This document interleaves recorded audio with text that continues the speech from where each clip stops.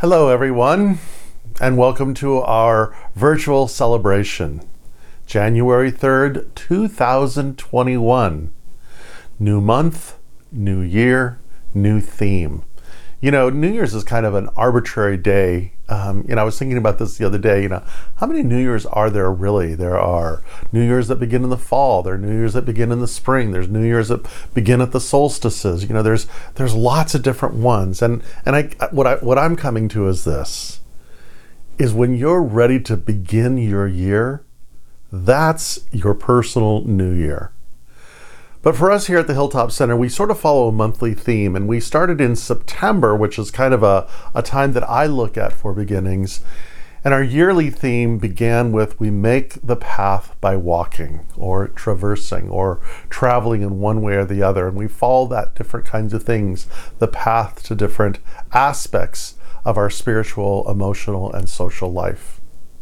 And so January is the path of the imagination. We walk the path of the imagination. It's one of my favorite words. My teacher used to say that the imagination lays the tracks for the reality train to follow. Merriam-Webster defines the imagination as this: the act or power of forming a mental image of something not present to the senses or never before wholly perceived in reality. Think about that. Through the power of our mind, we are able to create something that the senses have not experienced or that has never been known or experienced before. When the Hebrew poets say that we are made in the image of the divine, it is that imagination, that ability to image, to create, that really is the essence of our divinity. So, that's kind of where we're looking at this year, is how we engage, how we develop, how we move the imagination. So I've been reading this lovely little book by Pierre Teilhard de Chardin called On Happiness. And he makes this quote in the very beginning of the book. He says, "Like all other animate beings, humans, it is true, have an essential craving for happiness. In humanity, however, this fundamental demand assumes a new and complicated form. For we are not simply living beings with greater sensitivity and greater vibratory power than other living beings. By virtue of our hominization," a word he invented, "we have become reflective and critical living beings, and our gift of reflection brings with it two other formidable properties: the power to perceive what may be possible and the power to foresee the future." So let's just sit with that for a moment, that by virtue of how our mind has developed, this incredible thing called the imagination, we are able to perceive what may be possible. And we're also able to perceive what may happen in the future. No other being has that we're aware of. That's remarkable. And then he goes on to say this: perception of the possible and awareness of the future, when these two combine, they are not only open for us an inexhaustible store of hopes and fears, but they also allow those hopes and fears to range far afield in every direction. Which means it's not limited to go into one direction, that we can create and we can run far afield in any direction that we so choose.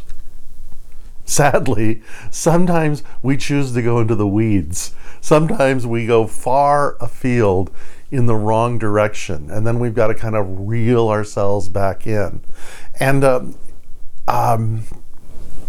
I want to talk about the imagination from this idea of perhaps going far afield, and how we return by circling it into a pivotal story that takes place in the history of Israel. And it's the destruction of the temple in 587. So this, for the ancient Israelites, literally turned their world upside down. Imagine, if you could, that you were being marched by a foreign power, the Babylonians, and you are being marched into exile. And as you are looking behind and seeing the ruin of Jerusalem, you see the temple, the holy place, the very center of your spiritual and cultural life, in flames and destroyed. Like I said, the world was turned upside down. It was the end of the Davidic dynasty. Jerusalem was destroyed, people were taken into exile, and for the ancient Israelites, it was as if the world that they had known had ended. And many were not only homeless, they were now in exile in a foreign land, in the land of Babylon. There are three prophets that come out of this time: Isaiah, Ezekiel, and Jeremiah. And they begin to address to the people a way of adjusting to this new way, and also looking at a direction in which there wasn't just simply going to be survival, but opportunities to thrive. And what they did is they took the historic event of the destruction of the temple and made it into a theological event. They created a metaphor about the destruction of the temple and going into exile as part of the journey of the soul, as part of something that happens within us. Now, of course, it happened at a historic level, and of course, it made a forever impact on Israel. But have you not felt, and probably the past year, that the world that you knew came to an end or was turned upside down? And haven't you at times felt like an exile, far from home, not able to connect or return? And so it's a deeply profound and human condition. And for these prophets, what they came up with is a way of dealing with this experience. And it has to do with this: relinquish and receive. Now, I want to say, as I often do, that if you have an aversion to the Hebrew texts or the Bhagavad Gita or the Christian Bible or the Quran or any sacred texts, if you have an argument with them, that's good.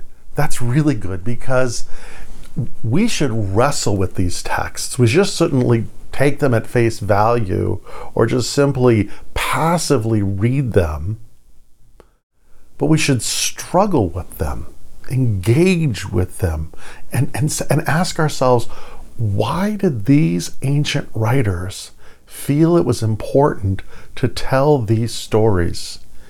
And how can these stories, metaphorically, metaphysically speaking, be relevant to the situations that I'm in or that we can be in today? And just like everything, when we're confronted with a crisis, whether it be personally or as a nation right now, there's going to be resistance to that prophetic voice that says it's time to let go and it's time to receive something new. And so then has now, the leaders, the establishment, the church leaders, the religious leaders, the academy, the political and social leaders, they confronted these prophets with tremendous resistance, with denial and self-deception and wishful thinking. And then again, what I would ask each and every one of us is when we are confronted with change, when our world seems to go upside down, do we respond with denial? It's not happening, it didn't happen, or self-deception, or wishful thinking that gives to magical thinking? The prophets were very succinct about what was happening. And part of it was to accept what is and not pretend it wasn't happening, and not pretend that something was going to come and rescue them, but that something needed to be let go in order for something else to happen. For the prophets, part of renewal is grief. Because when our world changes, there's suffering, there's a loss, there's an experience of exile. But it's in this soil that newness can come. So, we start today then, this new year, and let me just ask this. Do you feel that your world's been turned upside down? In many ways, I know mine has. I know that the life of the Hilltop Center completely turned upside down. And there's been grief, there's been sadness, there's been loss. I miss seeing some of you terribly, terribly. I love my family, I love my home, but I miss the opportunity to see other people, to socialize, to see plays, to engage, those kinds of things. There's been worry. How will we make it? Who will we be? How will we become? It's been unsettling, to say the least. And here's the thing that I want to ask. Are you interested in creating a new imagination? Are you interested in relinquishing something so that something new can come forward?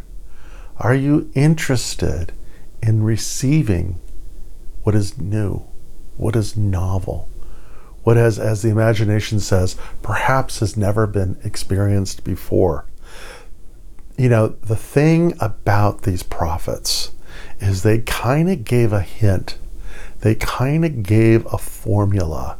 And in Isaiah chapter 43, there's this beautiful line.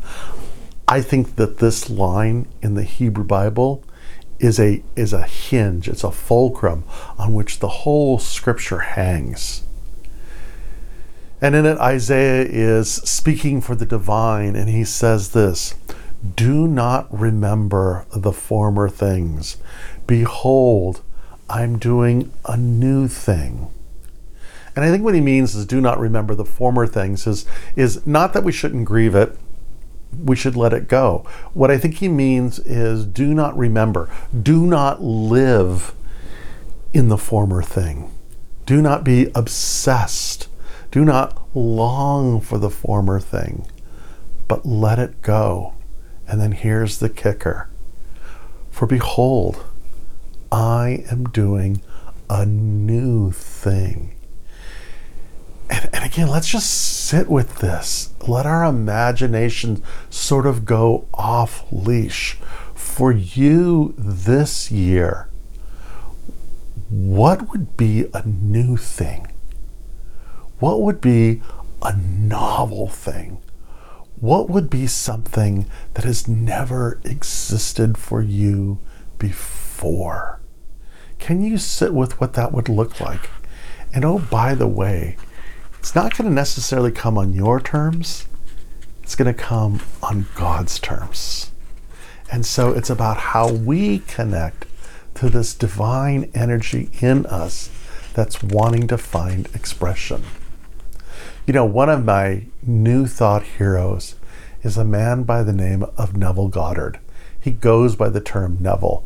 And you can go on YouTube or, whatever search engine. The beauty of Neville's work, he was this wonderful, and I'll speak more about him this month, but he was this wonderful, very interesting, mystical character. And, all of his stuff is in the public domain. So all of his stuff is accessible to each and every one of us. It was amazing that he did this. But one of the things that he writes in his book, Infinite Potential, is this. He says, if you are dissatisfied with your present expression in life, the only way to change it is to take your attention away from that which seems real to you and rise in consciousness to that which you desire to be. You cannot serve two masters. Therefore, to take your attention from the state of consciousness and play it upon another is to die to one and to live to the other, to relinquish one and receive the other. And so as we begin this new year, we begin with the invitation of relinquishing, of letting go, of feeling a sense of completion. As we begin this incredibly, not only this year, just imagine if you could let this happen, where you would be in 6 months. And what conversation would you be having next year about where you directed your attention today? And over the next couple months, as we begin to work in this thing, what will the next 20 years begin to look like? And I want to offer you a tool that Neville used. And it's kind of a 3-step process. And I got to tell you, it works. You have nothing to lose by not trying it. There's nothing you need to pay. There's nothing that you need to buy. You can do this in the privacy of your own home, in your office, in your bed, anywhere. All it asks is this: what are you willing to relinquish? And what are you willing to receive? So think for a moment. What is your imagination wanting to express and to explore? What image can you create? The imagination is such a powerful tool, because I can ask you right now, think of something blue. And you got it, right? I can say, how many windows are in your bedroom? You got that, right? What does a lemon taste like? You have that. So we already know our imagination works. So we're just going to be directing it and tuning it. And what Neville says is the power of where this goes, because you didn't have to think about these things. They just sort of rose up out of the subjective. So what he says is we want to work at the level of the subjective.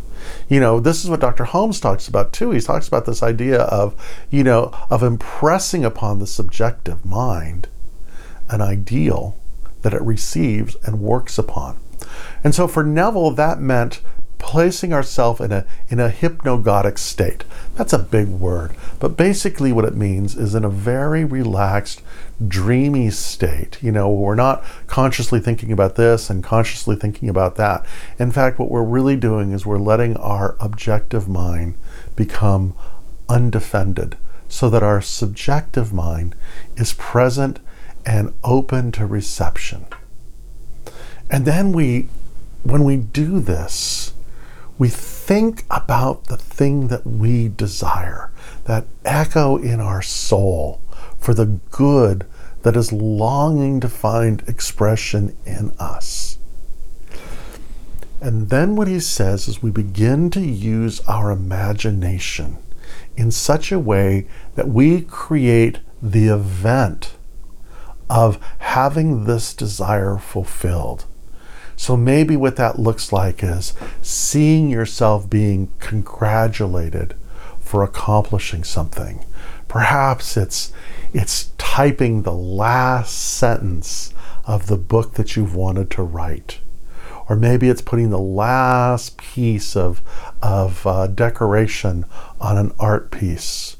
Or maybe what the office looks like when you put that last thing into place. But you get what I'm saying, right? Is you want to have a visceral experience. And it's not just something that you see in the imagination, but that you feel in your body, that you smell, that you taste, so that you are literally in the experience of the fulfillment of your desire. And when that happens, it is impressed on the subjective mind. And I think that this is where the work of Neville meets quantum physics. Because as I've said before, what we are doing is we are taking a possibility and we are allowing our subjective being to experience that possibility. And then we are taking it and projecting it into a future where our subjective mind builds a bridge through encounters and resources and developments that we, without even having to consciously choose, we begin making choices and decisions and moving far afield into the direction of the desire that we have, and so that it becomes real for us. So that's what we're going to play this month. By the way, I'm not going to only talk about the Hebrew Bible. I've kind of gotten back into the Bhagavad Gita, so you're going to probably hear some things from that. I love sacred writings. I do. I'm inspired by them. And as I've said before, there's a congruency with our experience of the natural world and the wisdom teachers of old and how they resonate to our intuition. And so it's how we connect those three and develop a skill, a practice to realize our fullest potential. And that is our greatest gift to the world. And so our prayer, my prayer, our blessing is that there is a life that is present in all things, and that it is luring you and luring me to our good, and that we have the power to create good for ourselves and good for all around us. It is the power of the imagination. And so it is not about remembering the past, but living in the possibility of, behold, I am making a new thing.